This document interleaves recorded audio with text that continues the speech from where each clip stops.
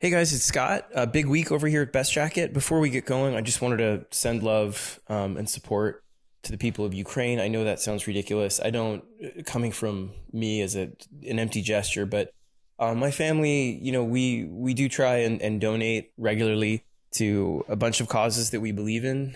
I make my political leanings pretty obvious on Twitter, and I've always tried to be open about the things that I believe in and balance that with the belief that social media is a terrible place for for any kind of robust political discussion.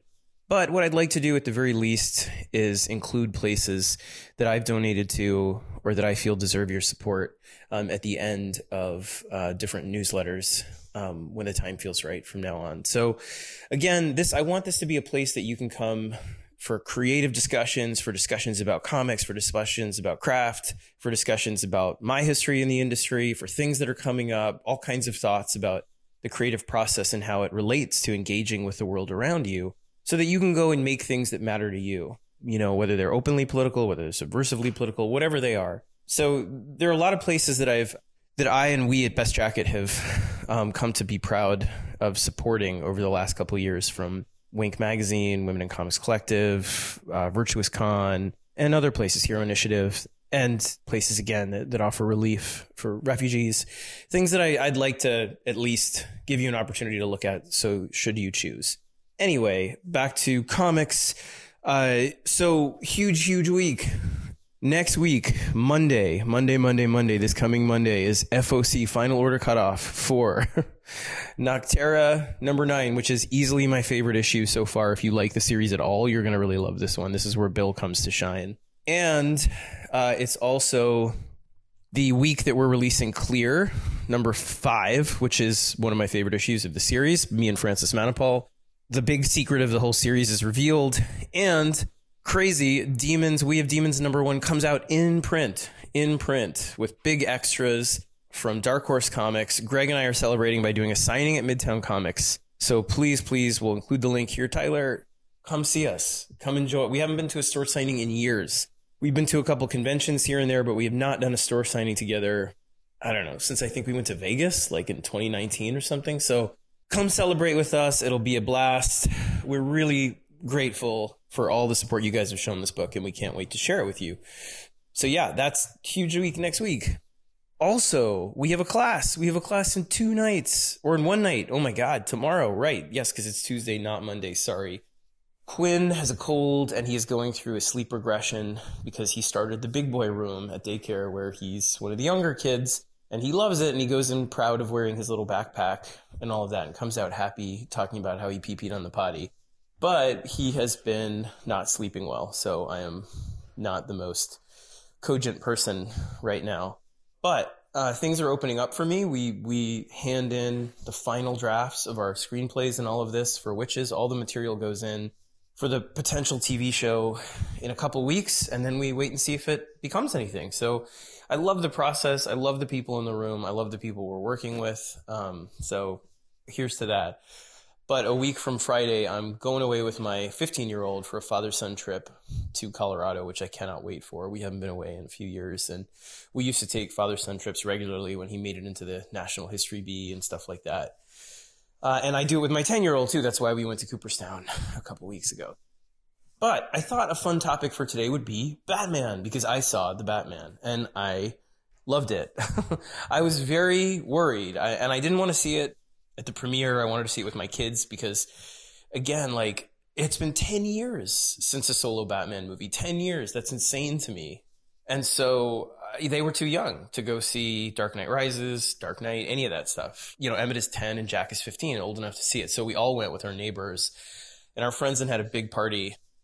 It cuts to your heart when you see a Batman movie because you spent so much time loving this character and being there and putting all your emotions and your feelings and your thoughts into him, that you're worried that you're going to watch something and it's going to be rough. But it was amazing. I loved it. I mean, I don't say I love something when I didn't love it, but I loved it. And I'll tell you what I loved about it. I'll tell you what I hope for the next one that could be maybe slightly tweaked. But what I love most about a Batman take is ambition. I want someone to come in and swing for the fence, always. I would much rather a crazy take that I don't agree with than a boring take. And this one, to me, had ambition. I love the way Gotham looked. It was unique. It was different. It felt coherent.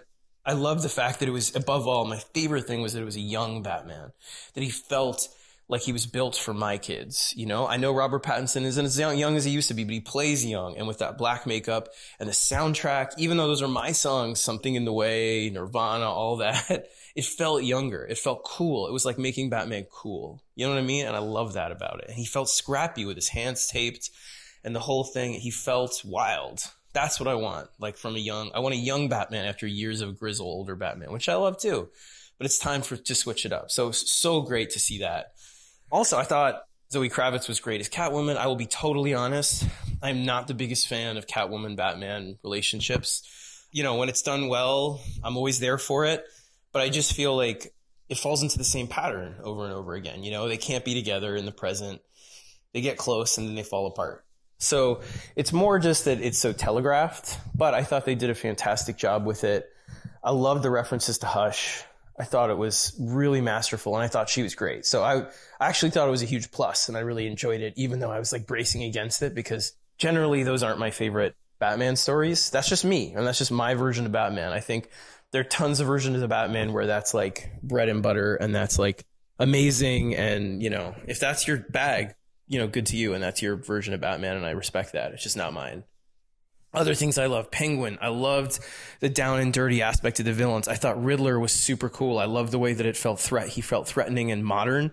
And there were nods to things of the kind of violence that we see nowadays, and yet he still felt comic booky.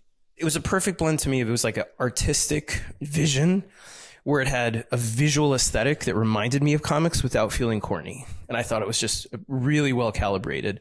I love the fourth act, even though I'm not usually up for like fourth acts in a movie. You know, usually I always say 3 acts, but I thought they pulled it off here. And I love the fact, obviously, that it reminded me of Gates of Gotham and Zero Year with the flooding of Gotham and the idea that hopefully the second movie, and here's where I get into let me get into the things that I hope for the next one and the things that I think, you know, maybe they could tweak. I love the idea that the second movie might be something that's like a blend of No Man's Land, Zero Year, and Arkham City, the game, which I love those games. So having Gotham be wild and different and new and something that's yours as a new viewer, as a new generation of Batman fans, where it's overgrown and strange and different areas and zones are cordoned off and different villains have them. I love that. I hope they use a villain that they haven't used yet. I hope they use Clayface, for example. I think Clayface could be redone in a really exciting way, especially in these times, with all kinds of science-based stuff and also the idea of identity, all of it. I think he could be great. You know, of course, I'm partial to them using Court of Owls. I've been amazed. Tyler, include the clips of them talking about Court of Owls so much. And I do think it would be a perfect villain for a destroyed Gotham, because that's when they would swoop in. They probably were behind some of the Riddler stuff, right? If I was writing it, so that they come in and say, now Gotham is ours to reshape. That would be amazing. And then in the third movie, you bring in the Joker. What I would do is in new movie 2, he needs the help of, or goes to Arkham to consult villains about the Court of Owls or about Clayface and whatever. You get to know those villains, and then in 3, all bets are off and Joker comes in. That's what I would do if I was structuring it. The only thing I'd say is I hope they continue to be more and more ambitious. I really would love to see a suit that isn't black and armored. I love the suit now. I think it's really cool. I love the arm arrows. It gave me vibes of a lot of things. I do feel like there was a spiritual connection to a lot of things that I love in Batman. And some of the stuff we did, especially in Zero Year, that kind of feel of him being DIY, young, the Batcave being this remade train station. I hope they show more of that next movie. But also, I want to see him be more nimble. I want to see him be fast and more Under Armour than armor.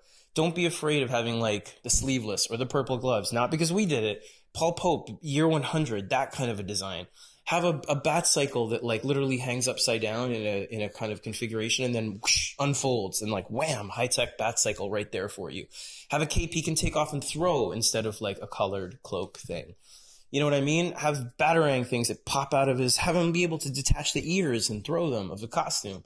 I want him to be mobile and tactile and fun and fast and scrappy and wild. Like a young Batman that's doing things you haven't seen before, that's high-tech, but nimble, like fast, you know, agile, all of that, not encumbered with that whole dark black stuff. So that's just my opinion. Like, I love the way he looked in this one.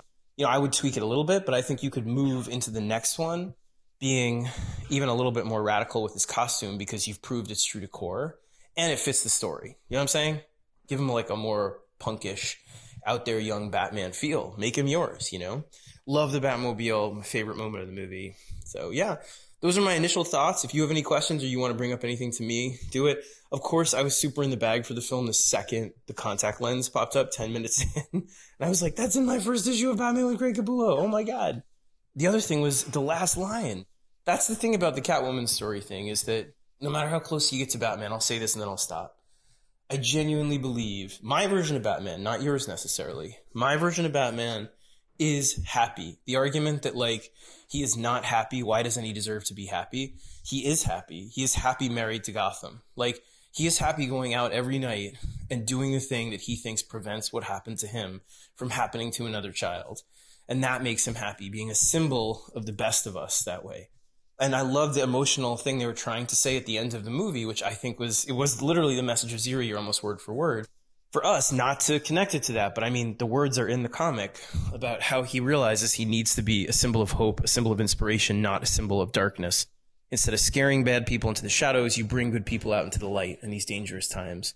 And for me, that makes him happy, you know, and he has a family that he's built because they're inspired by what he's doing and he's inspired by them.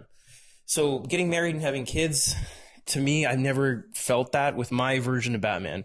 Other versions of Batman, I completely respect. And again, like, it's not one is better than the other. It's just my take. My take is I didn't like the end of Dark Knight Rises where he got married and left, you know? I felt like it wouldn't be able to do that without coming back.